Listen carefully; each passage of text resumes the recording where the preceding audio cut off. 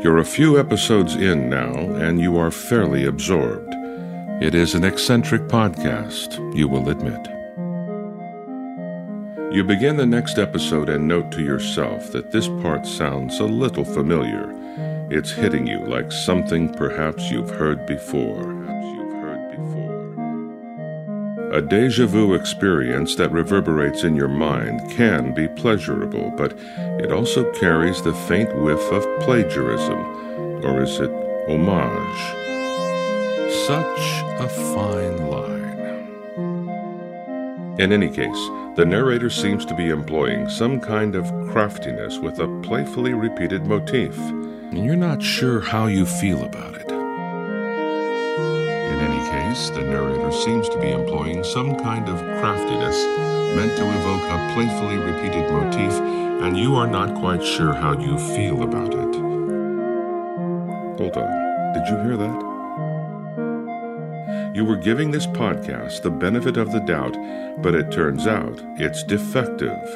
Sure, corrosion may have occurred during the audio export or file transfer. Either way, it's completely unprofessional. Listener, I'm afraid your podcast is faulty. Someone should be held accountable, no doubt. You move forward to the next section only to discover it is an entirely different language than the earlier episodes. So what does this have to do with earlier episodes? Well, apparently nothing.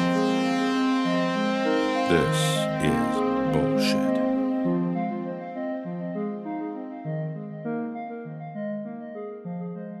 Capítulo 9. O outro ouvinte. Historicamente, Femi sempre foi uma pessoa impulsiva.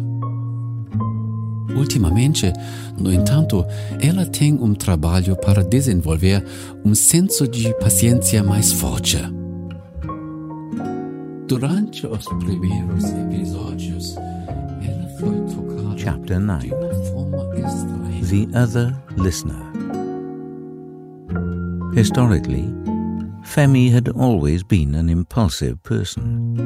Lately, however, she'd been working on developing a stronger sense of patience. Exercising this newfound patience was the only way she was able to make it through the third episode of The Signal. During the first couple of episodes, she had been touched in a strange way.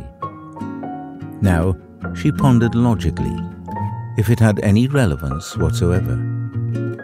Who was the Sentinel, and what did she want? She was asking something of Femi, but Femi was still unsure exactly what it was. Was it like a podcast with homework? How unfortunate. She was facing real problems in her life after all. Personally, professionally, existentially. She had discovered the podcast independently as a result of her incessant boredom and exhaustive searches. What's so hard about finding something that's both relaxing and meaningful? She wondered. Apparently, it's too much to ask. She was really enjoying the third episode until it veered off into some kind of narrative abstraction. She fell asleep while listening. Femi spent the rest of the night struggling against her sheets. Her dreams persisted in cycles, like the podcast itself, neither coming nor going. She was addled by these dreams without clear form, searching for a system within. Just as she seemed to escape an entanglement, she would find herself back at the beginning of the dream. When Femi awoke, she felt an undercurrent of dread. The desert heat was oppressive. She tried not to look at her phone right away. At least she had her guitar lesson to look forward to in the afternoon. Her music instructor was somehow able to get her to relax. Toward the end of the lesson, he would lull her with abstract teachings on music theory. Repetition draws us into music, and repetition draws music into us, her instructor would say. Music works because we remember the tones we have just heard and are relating them to the ones that are just now being played. It tends to draw us into a participatory stance, so that we're imagining the next note before it happens. In this way, repetition animates our emotional centers and offers us a tiny call to action. Femi stared at him blankly. Tempo allows us to mark the passing of time, while exhibiting a pattern for us, he'd say. Melancholy music is ordinarily slower, which permits us to look backward in time. Where melody is the horizontal aspect of music, harmony is the vertical aspect. Together they enable our transportation, he'd say. Chords are made of many single notes, you see, but the listener perceives it as a single entity. A kind of alchemy takes place between the instrument and the ear. Eventually, Femi relaxed, giving in to the illogical lecture. As basic silence is necessary so that the notes may stand out against it, as with our other senses, at times we deprive ourselves in order to allow a space to take shape. Femi cracked a sideways smile. Ultimately, music results in something not tangible. You can write down the notes, but the effect it has upon the listener can never be transcribed. It is exactly like the symbols we use to express mathematics or scripture. The symbols are used to articulate a more profound, invisible truth. These notations serve to turn seeing or listening into thinking and feeling. So music, art, literature, math, religion, they are merely symbols, indicators and arrows which all point toward the actual, ineffable, unrepresentable reality inside us. Do you understand? No, Femi sighed. I don't. She walked home the long way, rubbing her temples. She felt lost. She sat on a bench and watched a dog in the distance, hopelessly chasing a group of moving pigeons.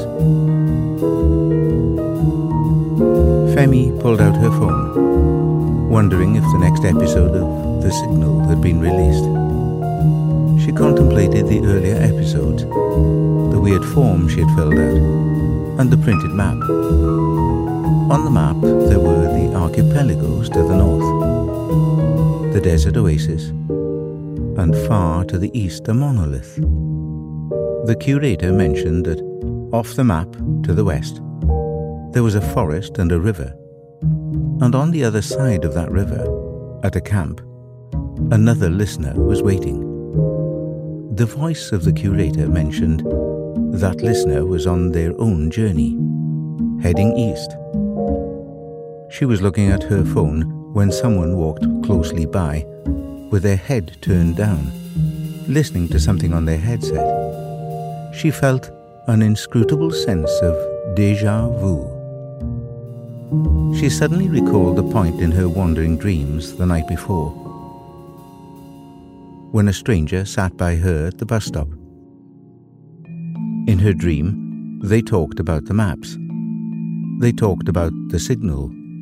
They boarded the bus together, headed towards a desert oasis. Soon their conversation had reached a point where they invented repeating phrases, motifs, and inside jokes. I really liked the second episode, she says. Now, I'm not into the third, and I'm just going along with it. I'm afraid to get too attached, and become frustrated again. Slowly nodding your head, you reply, yes, there is that danger.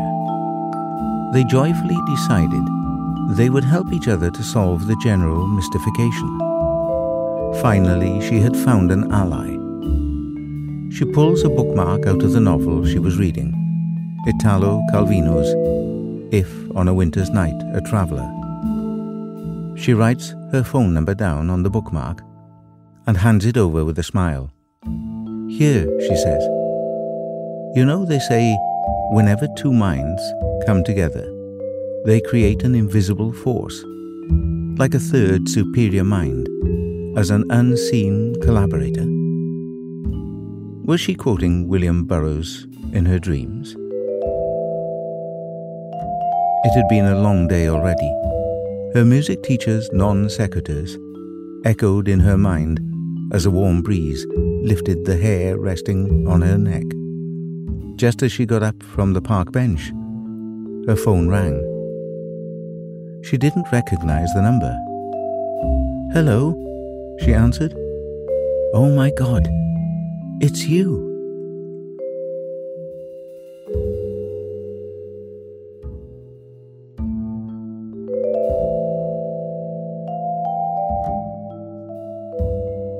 The answer, my friend, is blowing in the wind. Okay, always. Just listen for it.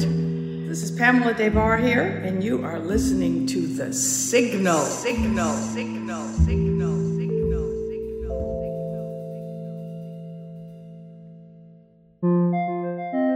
The current podcast episode could be justified as fiction, inspired wordings, or even poetry.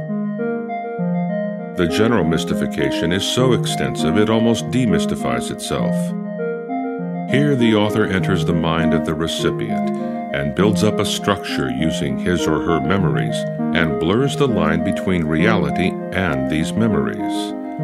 It is a sermon written by a priest who can understand the minds of his congregation better than themselves. It is another example of singling out the author as having divine powers, but it should be apparent that the power lies solely within the entity of the listener. This is a central tenet of the general demystification, also known as the doctrine of no doctrine. Did you know that you appear in the dreams of other people? It is a certainty. Just as other people appear in your dreams, you, in some form, appear in the sleeping life of others. And who was it on the other end of the line calling Femi just then? Well, I can't tell you the answer, but I can tell you this. We fall in and out of stories. At the moment, it's difficult to know which story we are in. The news is a story. History is a story. And our own path forward is a story. Yet it appears the coherence of our collective story has frayed and ultimately ruptured. We no longer find ourselves as part of the same myths or legends. We have fallen out of a collective story and find ourselves in disparate and distant tales. This experience is disorienting and isolating. At the end of one era and in the gap before the next era begins, there is darkness and uncertainty. We may have fallen out of the stories that were intended to hold us together. We may have mostly lost the subtle threads that tie us to the heart of humanity, the planet, and the cosmos. But there is no reason to stay in that condition. We can find a way to open the moment.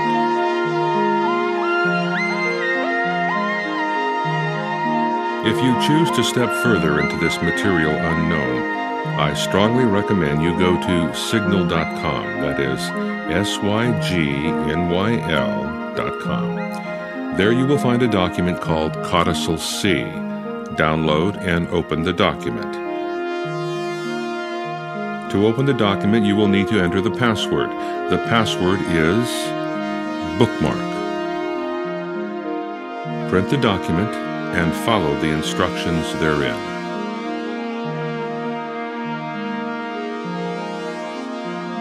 The themes and language expressed in this episode were heavily inspired by Italo Calvino's novel, If on a Winter's Night, a Traveler.